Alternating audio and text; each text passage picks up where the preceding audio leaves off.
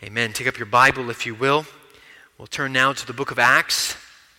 Acts chapter 12, verse 25. I will read this portion of Scripture for us. I spent some time this morning looking up how to pronounce some of these words, and I'm going to forget that time. So bear with me with some of the names that we might have before us and some of the odd ways I might pronounce them. Take with what I say with a grain of salt. It is the Word of God, but my pronunciation is not. Acts chapter 12, verse 25. This is found on page 921 of your Pew Bible, if you are using that. I'm reading from the English Standard Version, beginning in verse 25, and we'll read through verse 12 of chapter 13. Hear now God's Word. And Barnabas and Saul returned from Jerusalem, where they had completed their service, bringing with them John, whose other name was Mark. Now there were in the church at Antioch prophets and teachers, Barnabas, Simeon, who was called Niger, Lucius of Cyrene, Manaen, a member of the court of Herod the Tetrarch, and Saul. While they were worshiping the Lord and fasting, the Holy Spirit said, "Set apart for me Barnabas and Saul for the work to which I have called them." Then after fasting and praying, they laid their hands on them and sent them off. So being sent out by the Holy Spirit, they went down to Seleucia, and from there they sailed to Cyprus. When they arrived at Salamis, they proclaimed the word of God in the synagogues of the Jews, and they had John to assist them. When they had gone through the whole island as far as Paphos, they came upon a certain magician, a Jewish false prophet named Bar-Jesus. He was with the proconsul, Sergius Paulus, a man of intelligence, who summoned Barnabas and Saul and sought to hear the word of God. But Elymas, the magician, for that is the meaning of his name, opposed them, seeking to turn the proconsul away from the faith.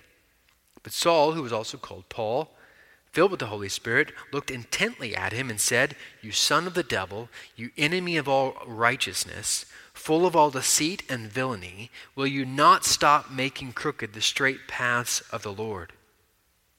And now, behold, the hand of the Lord is upon you, and you will be blind and unable to see the sun for a time." Immediately, mist and darkness fell upon him, and he went about seeking people to lead him by the hand. Then the proconsul believed when he saw what had occurred, for he was astonished at the teaching of the Lord. Pray now with me. Father, we come before you and thank you for this word. Father, I plead with you now that you would use me, a marred servant, and yet one that you have called to preach your word. Father, would you bring this word to bear upon our souls in power? Father, there is nothing that I can say, there's no illustration that I can give, an application that I might offer that can do justice to the glory of your written word.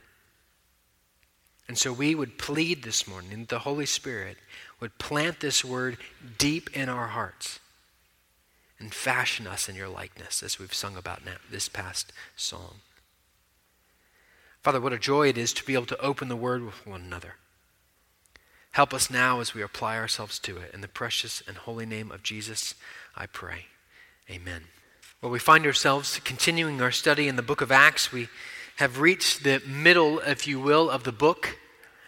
This middle is not by way of chapters. There's 28 chapters in the book of Acts. So we haven't quite reached the middle in terms of number, but we have reached the middle in terms of narrative. Meaning, as the story is being told of the growth of the church by the gospel of Jesus Christ and the power of the Spirit, we have reached the middle point. It might help you in studying the book of Acts, maybe in reading it in preparation for our time of worship together, to recognize that the narrative breaks at chapter 12 and verse 13. If you will, chapter 1 through chapter 12, you might think about as the church going from Jerusalem to Antioch. And chapter 13 through 28 you can think of as the church going from Antioch all the way to Rome, the center of the known world at that time. And we have our text this morning before us, and it is packed, chock full of important things for us to understand about the church, about missionaries, about what it is to send, about the power of the Holy Spirit, about the beauty of the gospel, about the Word of God and its importance, and how, when it is resisted, what takes place. We're going to see Paul, which we will now recognize, and I'm grateful for the ability to say Paul and not have to constantly correct myself from here going forward.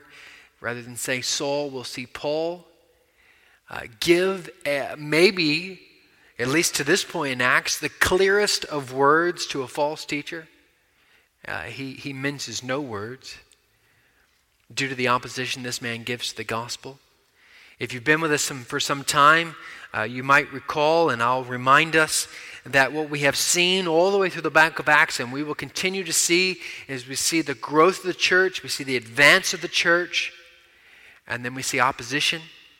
And that opposition, in our minds, might stay the growth of the church, and rather God uses it to spread the church and grow the church even more, even amidst the persecution. And we will see opposition to the church yet again, even this morning. Verse 25 of chapter 12, and carried on through verse 3, if you will, of 13, is really a setting up of what is taking place in 4 through 12, but there's important things for us. I've entitled this first point, Set Apart for the Ministry. Set apart for the ministry, verse 25 of chapter 12 through 3 of 13. Notice we have Barnabas and Saul who are back on scene. They took a time in the shadows, if you will, in the narrative, and we had Peter in chapter 12. But if we'll remind ourselves, go back to verse 30 of chapter 11, we will see that there was a sending of famine relief by the way of Saul and Barnabas to the church in Judea. And they found their way all the way to Jerusalem. Verse 30 of chapter 11, and they did so, sending famine relief to the elders by the hand of Barnabas and Saul. We had this situation going on with Peter. We may have even had the persecution of James that we noted last week, putting him to death by sword. We may have had all of these things actually take place with Barnabas and Saul in Jerusalem. We don't know for sure. Either way, they have delivered their care package, and now they have returned to Antioch, and they're returning with a protege, a young disciple by the way of John Mark. Now, we were introduced to him last week. I didn't speak much about him, but if you look up in verse 12 of chapter 12, you'll see the mother of John, whose other name was Mark. This is the household by which a prayer meeting was gathering when Peter is brought out divinely from prison. John Mark is apparently in this home, and he finds his way back to Antioch with Barnabas and Saul. And let me just mention a few things that we'll talk more about in coming weeks about John Mark. But John Mark, you need to know this. He starts well, he trips up in the middle, and he finishes well.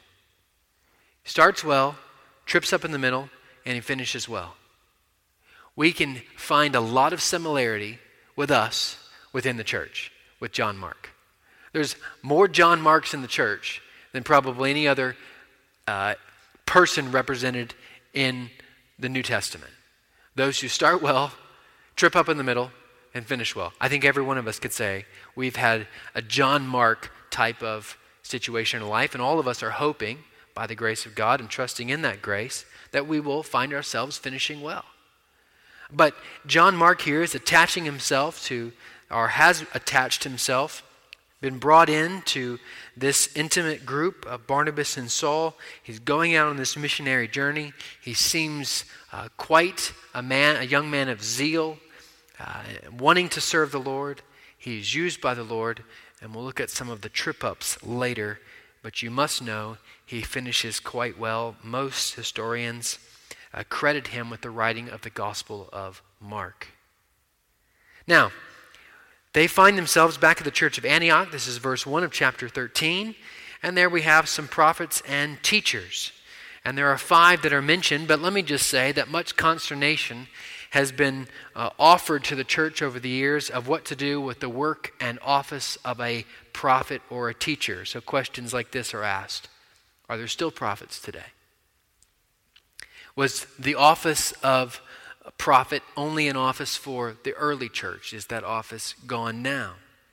Is the gifting of prophecy, as described in 1 Corinthians 12, is it no longer in effect? And I don't want to add to the consternation, but I do want to say this, that I think more is made about the word prophet and not enough about the work of prophet. And what I mean by that is this. Prophets are those who declare under divine authority the word of God. Prophets are those who declare under divine authority the word of God. Teaching is oftentimes how prophets would carry out their work. Now, are there those who have the gift of teaching? Surely. But you have to recognize that a man called by God, we would call him a pastor, declaring the word of God is in effect doing a work of prophetic ministry. I'm simply declaring to you the word of God. I've not spent my time in study this week, hopefully, and hopefully you're praying I'm not spending my time in study thinking about what word do these people need to know from me? No, it is what word from God must they know. And we can split hairs on the issues here, but it is clear that the preaching of the word of God has a prophetic work. And there are 5 prophets/teachers that are mentioned. We've read them, but by way of reminder, Barnabas, Simeon, who they also called Niger, that means black. He probably was from Africa. Lucius was also probably from Africa. Manaen, I pronounced it differently in the first, so now you can decide whether my first pronunciation was right compared to my second.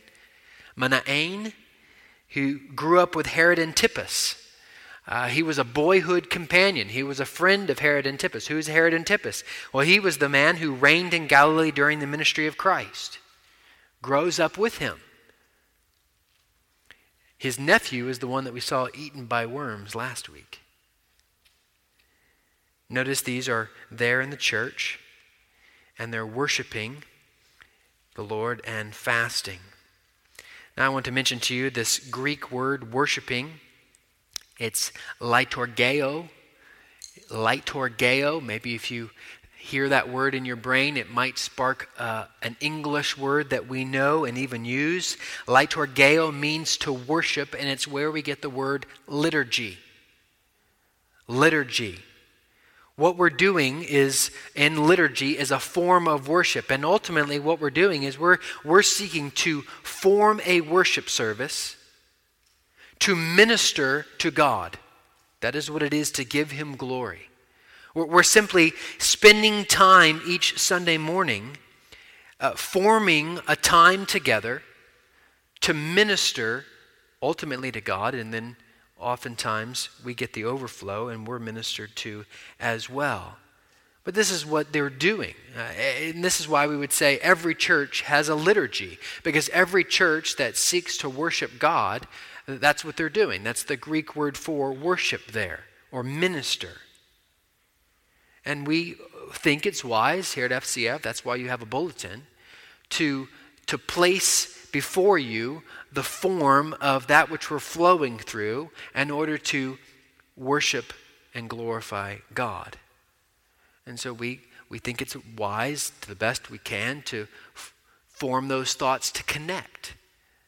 How does what we praise God for at the beginning of our service connect to the preaching of the word? How does what we confess and sin connect to the preaching of the word?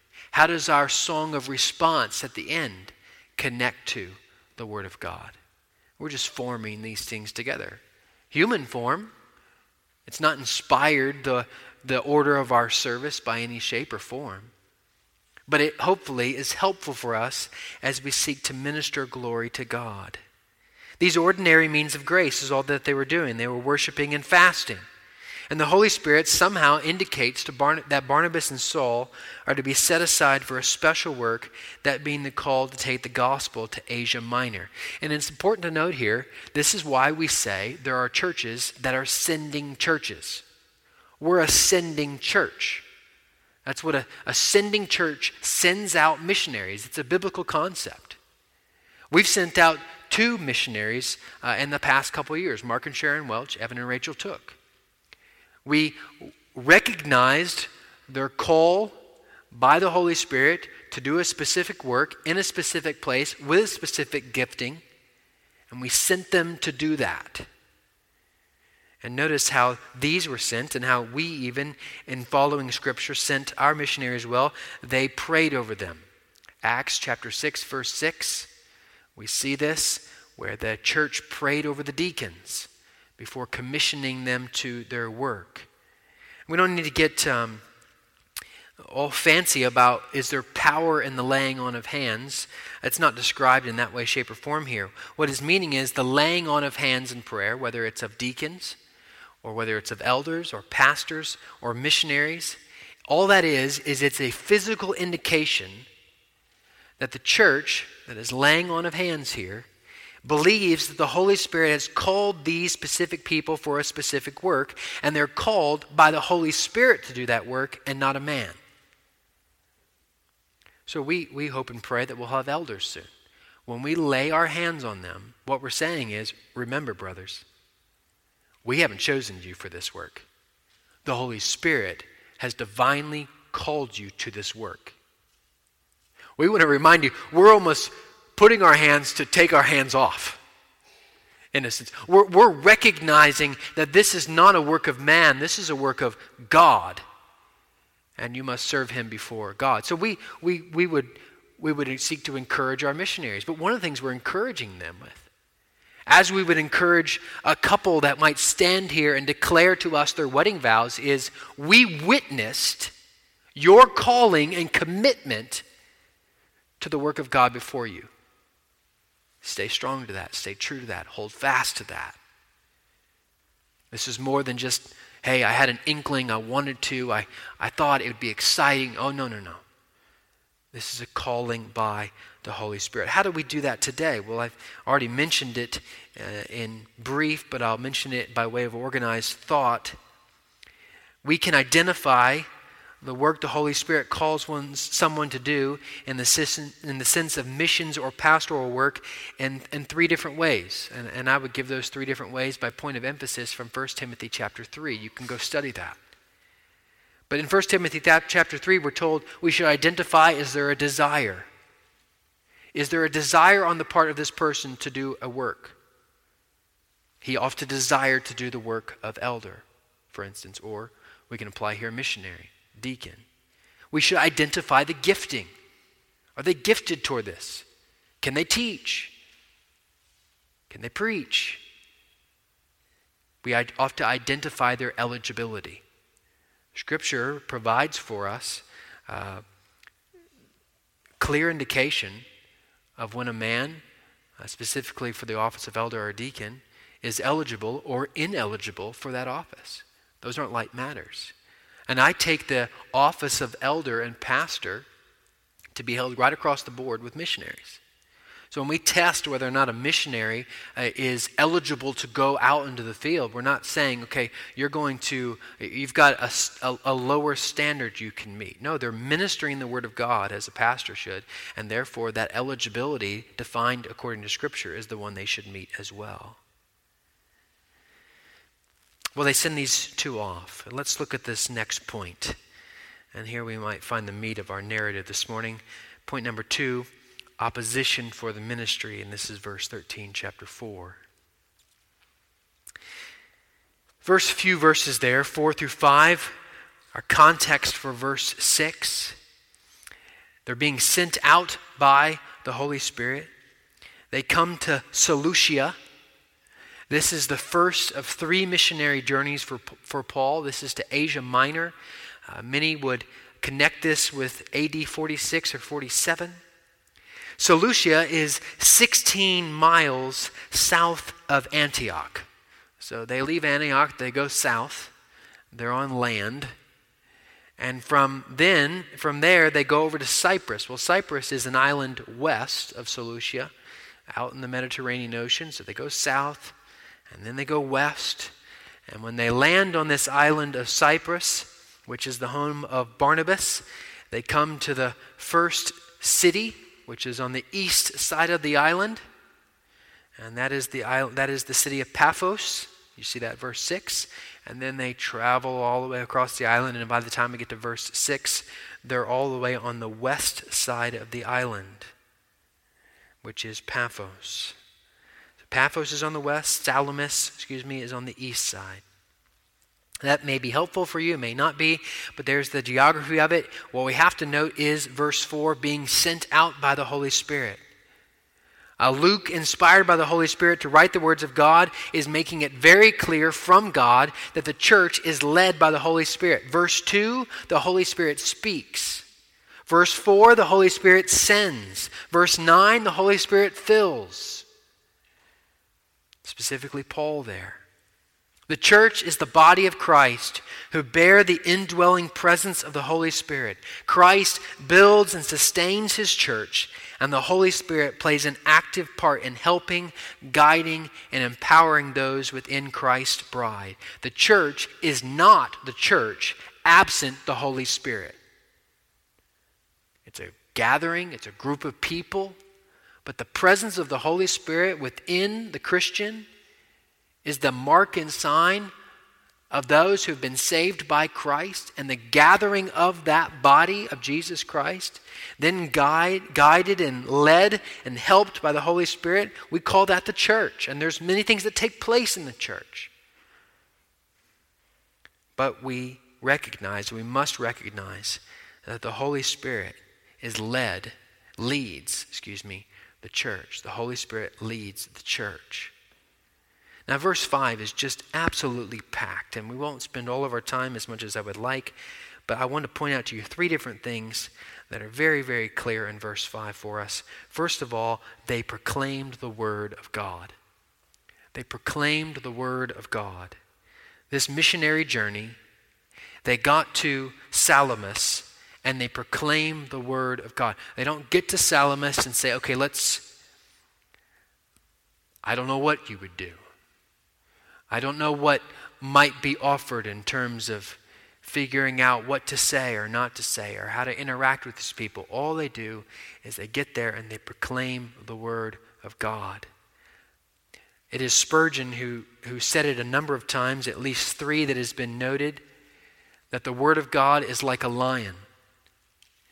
If you have a lion in a cage, he says, and you have an army coming at the lion, you don't have a group of people that surround the lion and hold up their swords and fight the army off to defend the lion. All you do is you simply just open the door of the cage and let the lion do his work. The lion is well equipped to defend himself.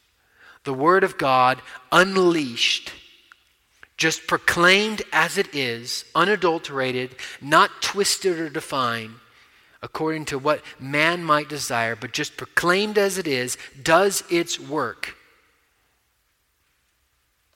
And it does its work quite well.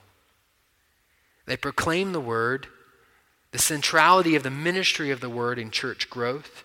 I would love to see one day every pew in here stacked left to right with people who want to hear the word of God. And I know many of you do, if not all of you want to see that. We might be termed at that point a mega church in Fredericksburg, and some of us might not like that. But we would all want to hear everyone hear the word of God. I can tell you right now, if that by God's grace is going to happen and sustain for 20, 30, 50, 150, 300, 500, 1,000 years until Christ returns, it's not going to be because we have a better sign or a better website. Hear me clearly. We could use a better sign and website. But that's not what builds the church.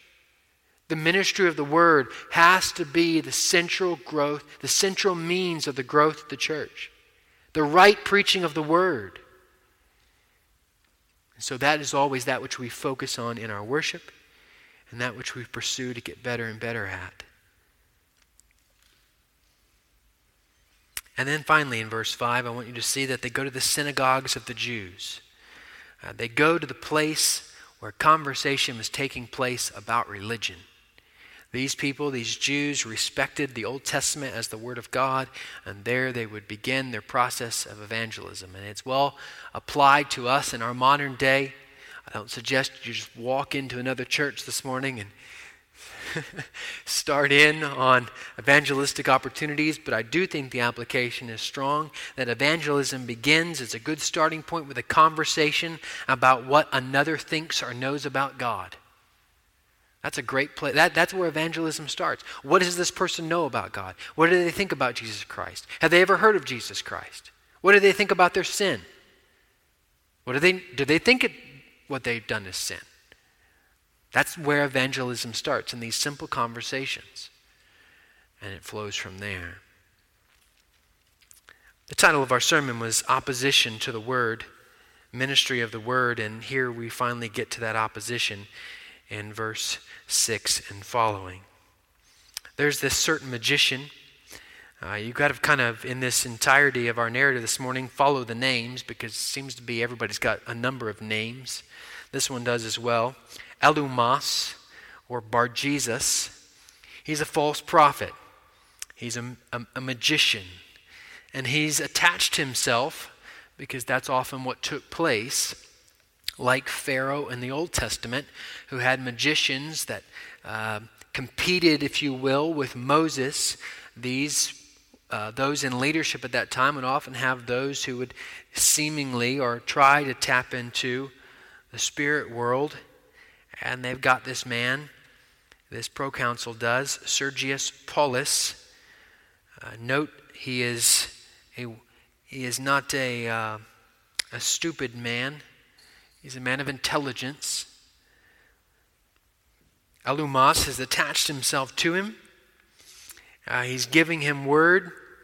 The proconsul, which was the highest ranking Roman official in Roman senatorial province, hears of the work that Barnabas and Saul are doing, asks him to come, deliver the word to me. I'd like to hear what you're saying.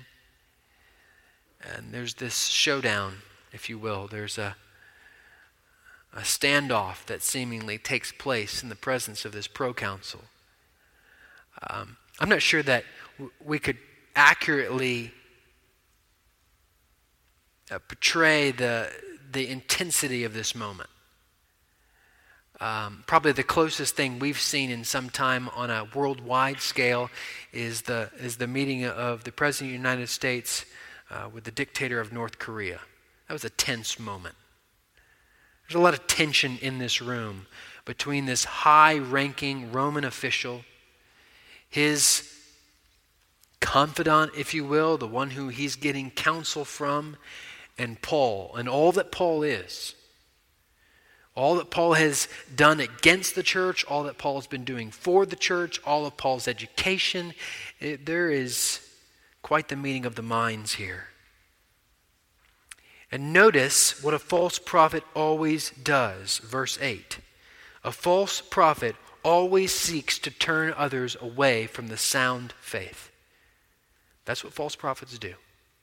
Always seek to turn others away from the sound faith. He's opposing Saul and Barnabas.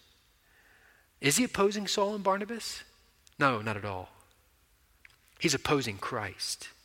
Remember when Saul is on the road, and on the road he gets a vision of glory, and his eyes are open to the glory of Christ, and what do we hear?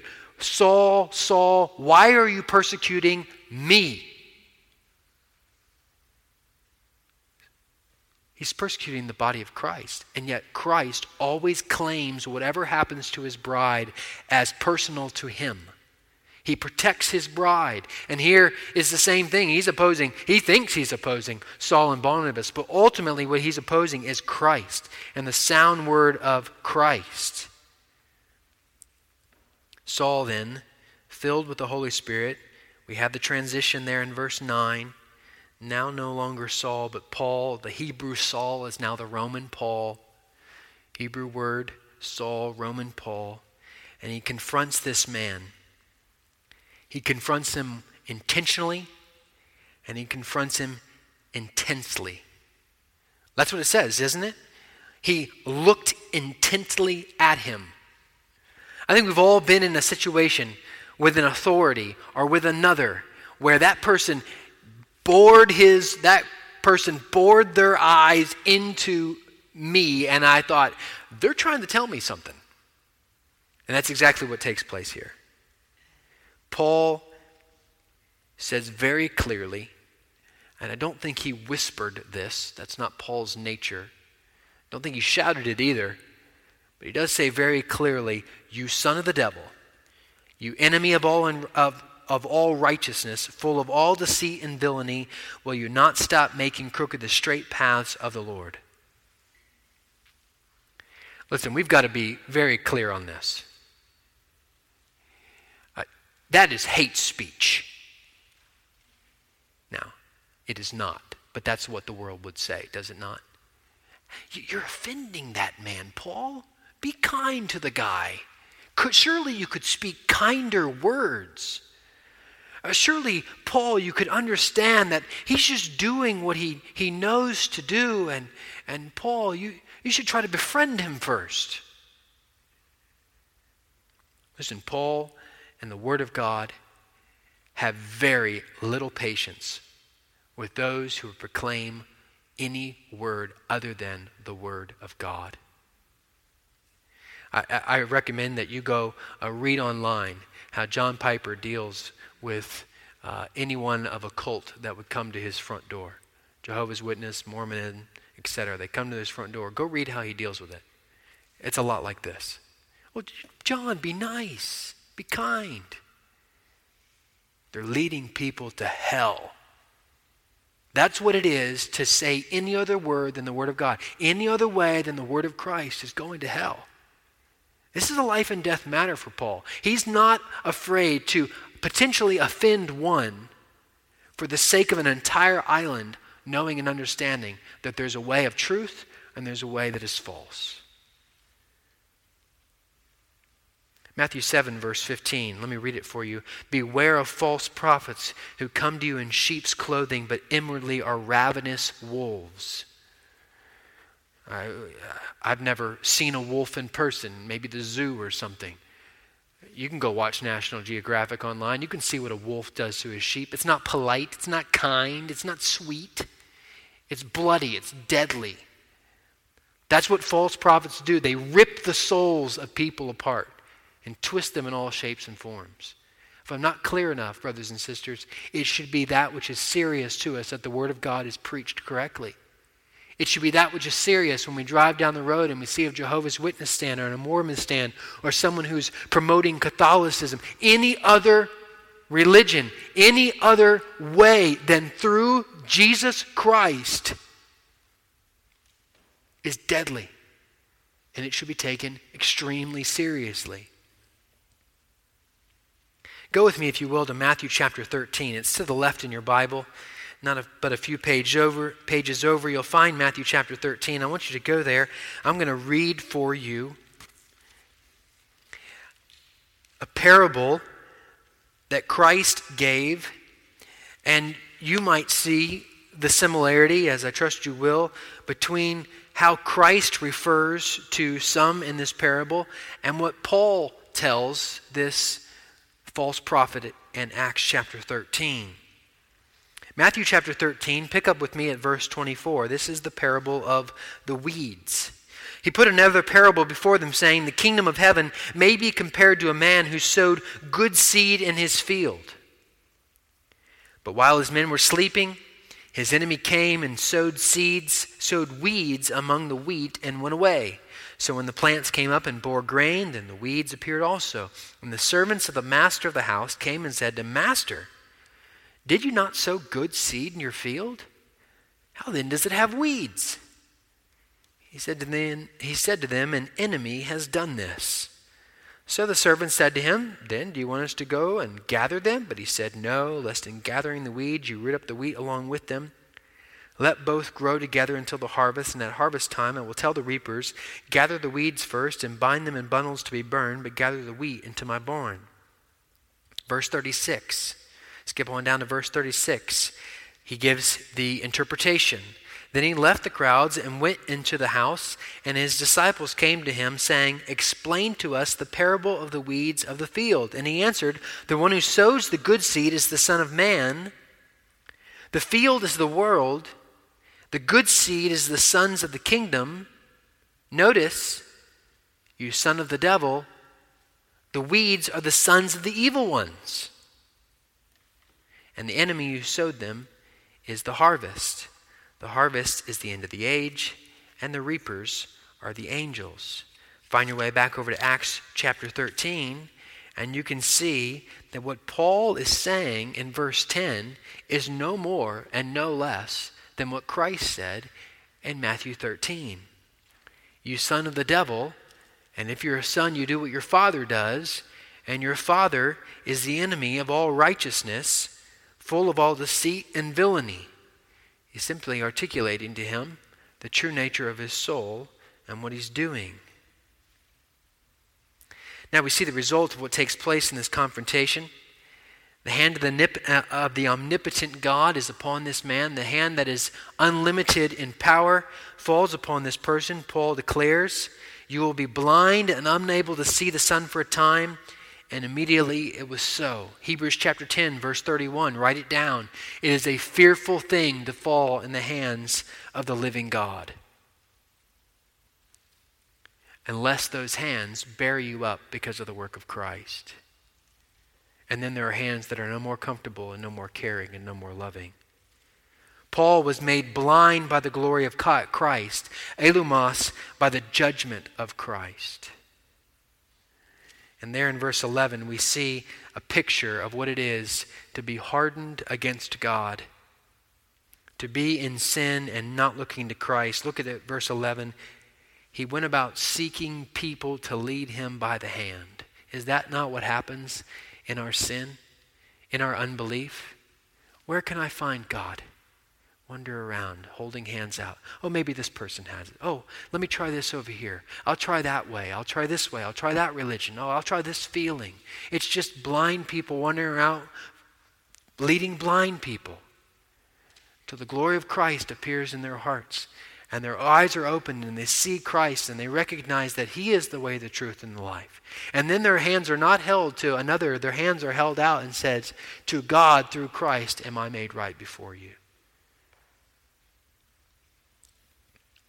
Brothers and sisters, miracles are used by God to bring unbelievers to believe in Christ by authenticating the message and power of the Word of God. And that's exactly takes place there in verse 12. That's what takes place in the New Testament. We have this proconsul who believed and he saw what had occurred, for he was astonished at the teaching of the Lord. I want to close with something I hope, and if you haven't, maybe after today, this afternoon, you might spend some time looking up a story that took place this past week.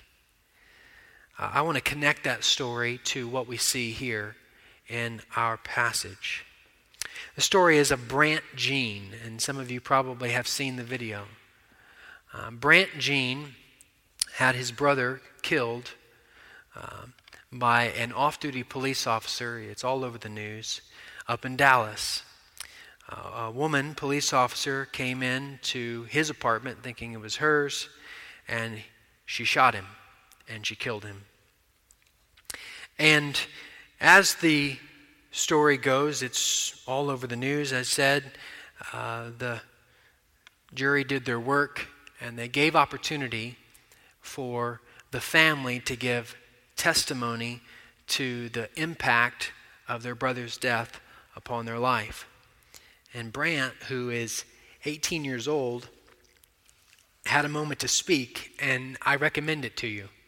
It's probably the most powerful of gospel witness that I've seen in some time, because he gives glory to Christ. He calls this woman to trust Christ. He declares to her that he forgives her. He recognizes that what she did is wrong, but he also seeks to let her know that what she ultimately needs is Christ, and that he bears no ill will against her. I'm condensing this down. And then he does something that is been both lauded and condemned, and he asks in an unprecedented manner to the judge to allow him to give the woman who killed his brother a hug. He pleads for the judge to do so, and he goes and does, and they embrace for a minute plus. She's sobbing. It is immensely powerful. Now, I think it's wonderful by God that this took place in a courtroom.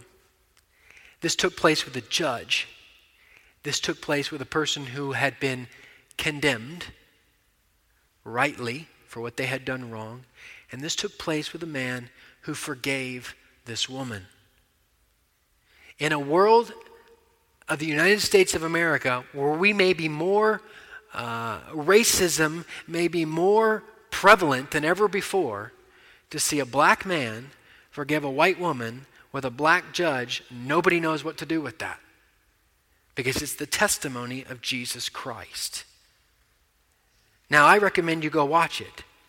But let me just state to you that as powerful as an image as it is of the work of forgiveness and of the power of the gospel, it is nothing, can I repeat again, nothing compared to the heavenly courtroom of Christ seated there giving witness to someone who has murdered, hated, sinned against him on a constant basis. That's us. Who says not only I love and forgive, but I want the 10-year sentence that woman deserves.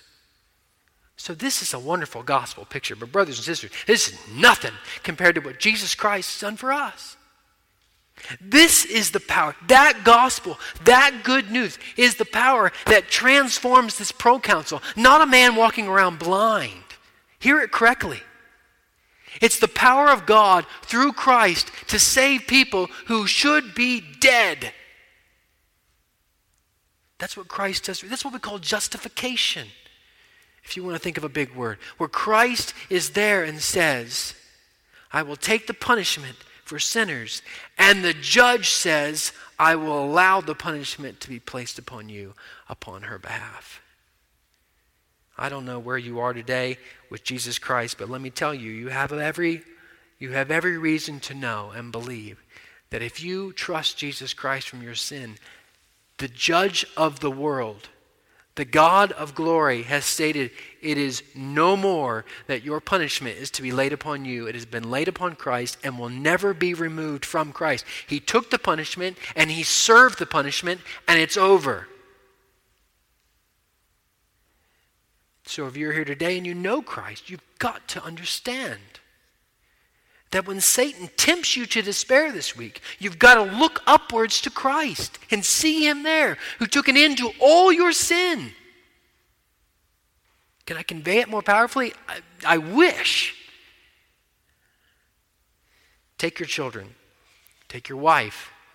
Find yourself alone if you need to. Watch the story, but watch it. Watch it to point you back to Scripture and recognize that Christ did way more and has done way more for us. It is this power, it is this ministry of the Word that overcomes hardened hearts, that overcomes sinful creatures like you and I, that gives us eyes to see, that saves us from our sin. And this is why we proclaim the ministry. This is why the centrality of FCF must always be the ministry of the Word, because that's the only thing that has the power to do that. I think Trail Life is a great opportunity. I think women's Bible studies are a good thing. I think outreach to the jail is wonderful. But nothing if not centered on the ministry of the Word of God. That alone has the power to change. And I trust by His grace, if He has changed you, you recognize that and can ascribe all glory to Him. Let's pray. Father, we thank you for pictures before us, whether of modern day with Mr. Gene or ancient day in the Word of God with this proconsul and false prophet. Father, you are very kind to us to, in many, many unique ways, show us the glory of the power of the finished work of Jesus Christ that saves us from all of our sin. A power that is much deeper than blind eyes or healed bodies, but a power that is of an eternal nature that can heal the soul forever and ever and ever and ever. Father, many of us today might struggle or be downhearted, cast down by the physical suffering we may go under, but may we recognize what we've been given is a healing beyond what we could ever hope or imagine. A gift, one of grace, where our sins have been removed. Father, we thank you for the testimony of the power of the ministry of the Word of God. May you provide for us the grace to always keep that the central ministry of our church. Give us very sensitive and discerning eyes to see when we may wander away from that. It is very clear, Father, that you are very concerned and very delighted in when the ministry of the word is correct according to your word, and very concerned when it is false. May we always hold up the word in an unadulterated fashion. Father, we now move to another means of grace, and that is the Lord's Supper.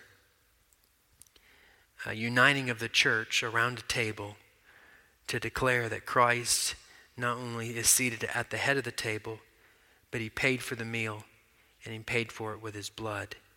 He, in fact, laid down his life. His body was broken. His blood was spilt in order that we may have life. We submit ourselves to this means of grace, and we trust that you will help us as we give ourselves to it. In the precious and holy name of Christ we pray. Amen.